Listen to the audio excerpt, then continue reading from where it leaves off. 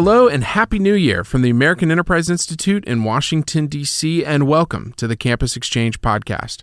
I'm Jeff Pickering, Director of Academic Programs here at AEI, where we connect college and university students with our nation's leading scholars through conferences, seminars, campus events, and this podcast. Today's episode of the Campus Exchange features a conversation between AEI's Alex Brill and Collegiate Network member Ryan Lorowski of the University of Michigan. They talk about single-payer healthcare and drug costs. Right now, our team is in the middle of recruiting applicants for AEI's annual Summer Honors Program. The 2024 Summer Honors Program will be running from May through July with one-week seminar courses ranging all the different areas of research here at AEI. The application for the 2024 program is open now, and here at the start of the year, you might be thinking about those sweet, sweet, warm months of summer and what you might be doing. Well, our team thinks that you should spend that time in DC with us. Summer Honors is a week-long seminar experience, but also a great way for you to get plugged into the life of our think tank. To learn more and to apply, you can visit aei.org/shp. That's aei.org/shp. And with that, enjoy the conversation between Alex Brill and Ryan Lorowski.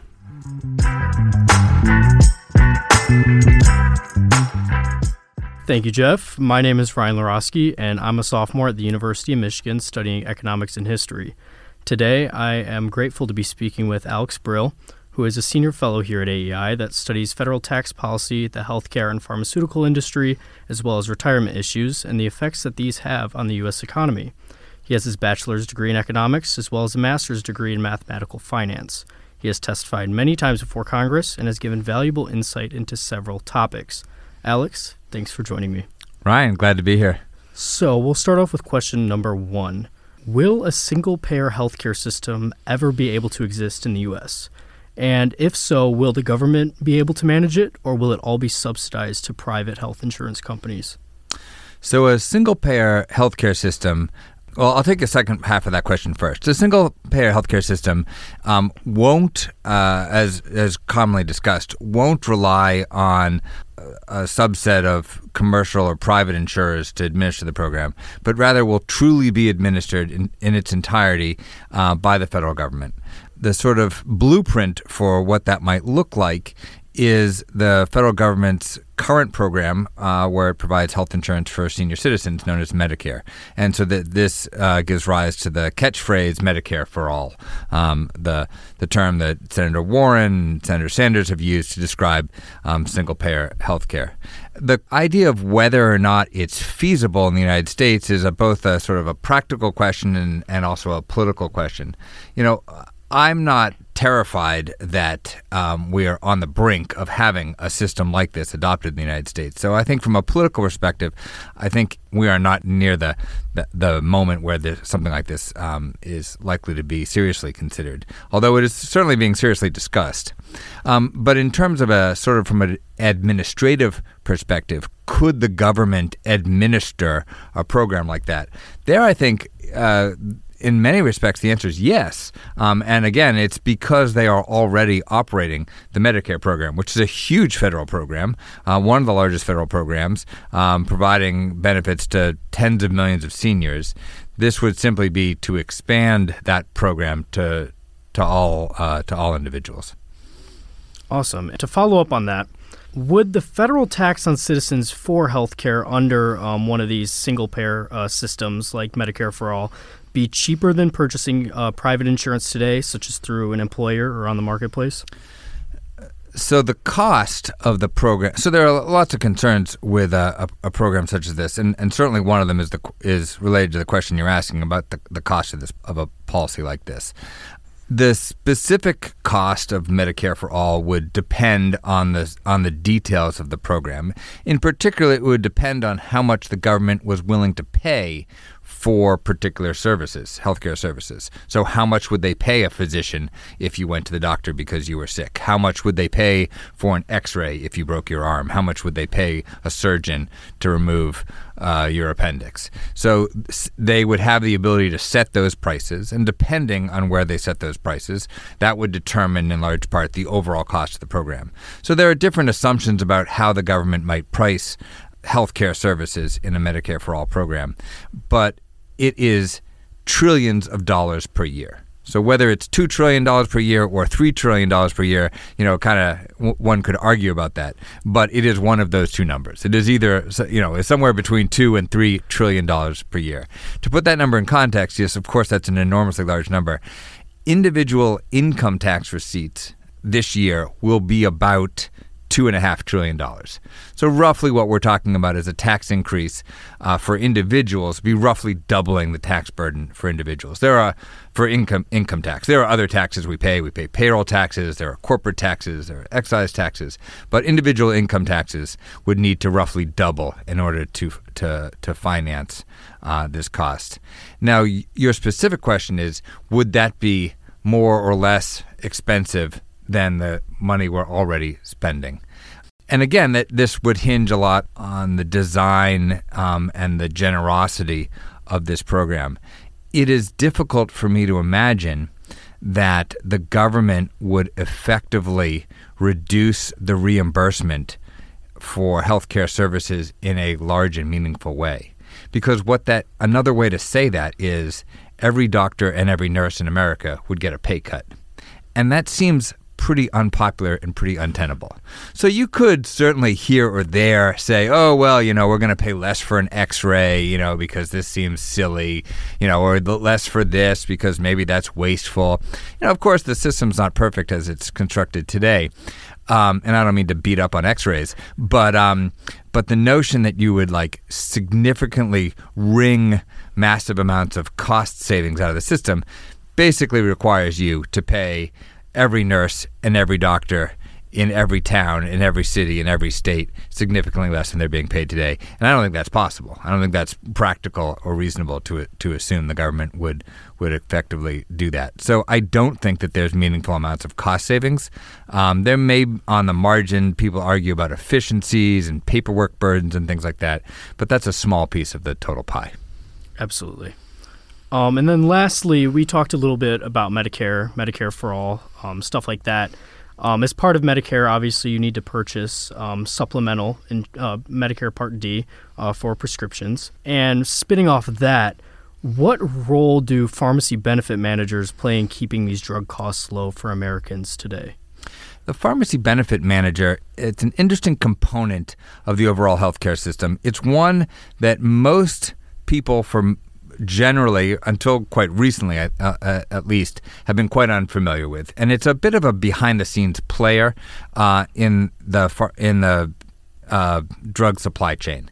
What the pharmacy benefit managers do, and there are a few large PBMs and a number of smaller PBMs, they are negotiating drug prices with drug manufacturers on behalf of employers or health insurance plans. And they are designing what's called the formulary. And the formulary is for your prescription drugs. What's true in Medicare Part D, as you mentioned, and it's true for all of us in the prescription drug benefits that we have. Sometimes we go to the pharmacy and we get a generic and it's $10. Sometimes we go to the pharmacy and we get a brand and it's $50. There are different prices that we have to pay because different drugs are on what are called different tiers of the formulary.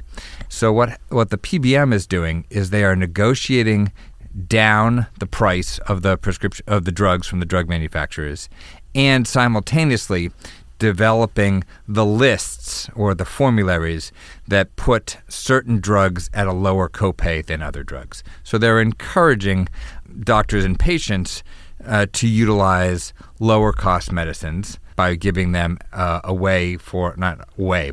providing them for a lower copay or coinsurance. So they're giving them preferential treatment on the formulary. And in exchange, the drug manufacturers are offering larger discounts. We call those discounts rebates in the pharmacy benefit design system.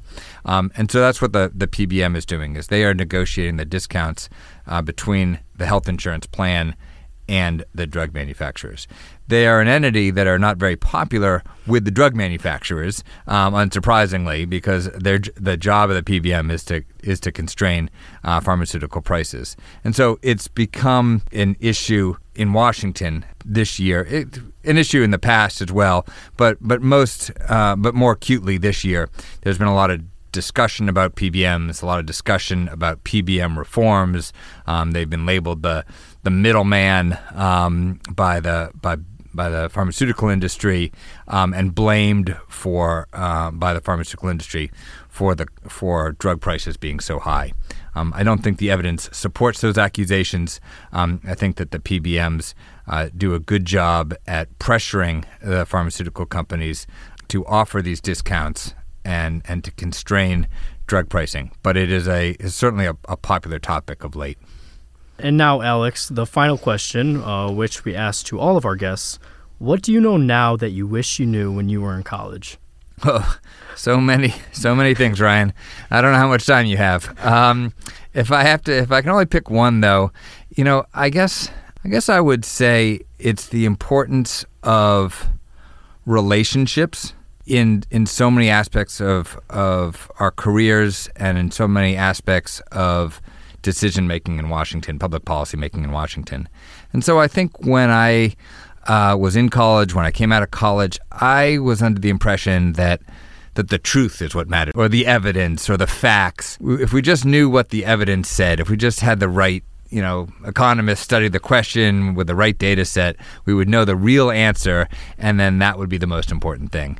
And that is an important thing. And I spent a lot of time trying to look at the evidence and the research and think about what the data tell us about public policy questions. But the thing that I did not appreciate then, that I really do appreciate now, is that in addition to the evidence, or the truth, as some might call it, is the importance of relationships. And that's everything from, the relationships you have with your coworkers or your boss and those sorts of things. It's important for getting ahead, but it's also a huge part of the public policy development process. And what I mean by that is, at the end of the day, the decisions are made by people. They're made by lawmakers or they're made by regulators, and a lot of those decisions rest on relationships, on trust between individuals. And so sort of appreciating the psychology of the decision-making process is something that I came to appreciate only long after I left college. I probably should have taken a few psych classes to better understand those things when I was a college student. Those are really important factors in our careers and ultimately in the understanding how we end up with the policies that we have. Alex, that was an awesome answer. I will definitely take that back with me to Ann Arbor. Thank you so much for your time today. Great. Thank you.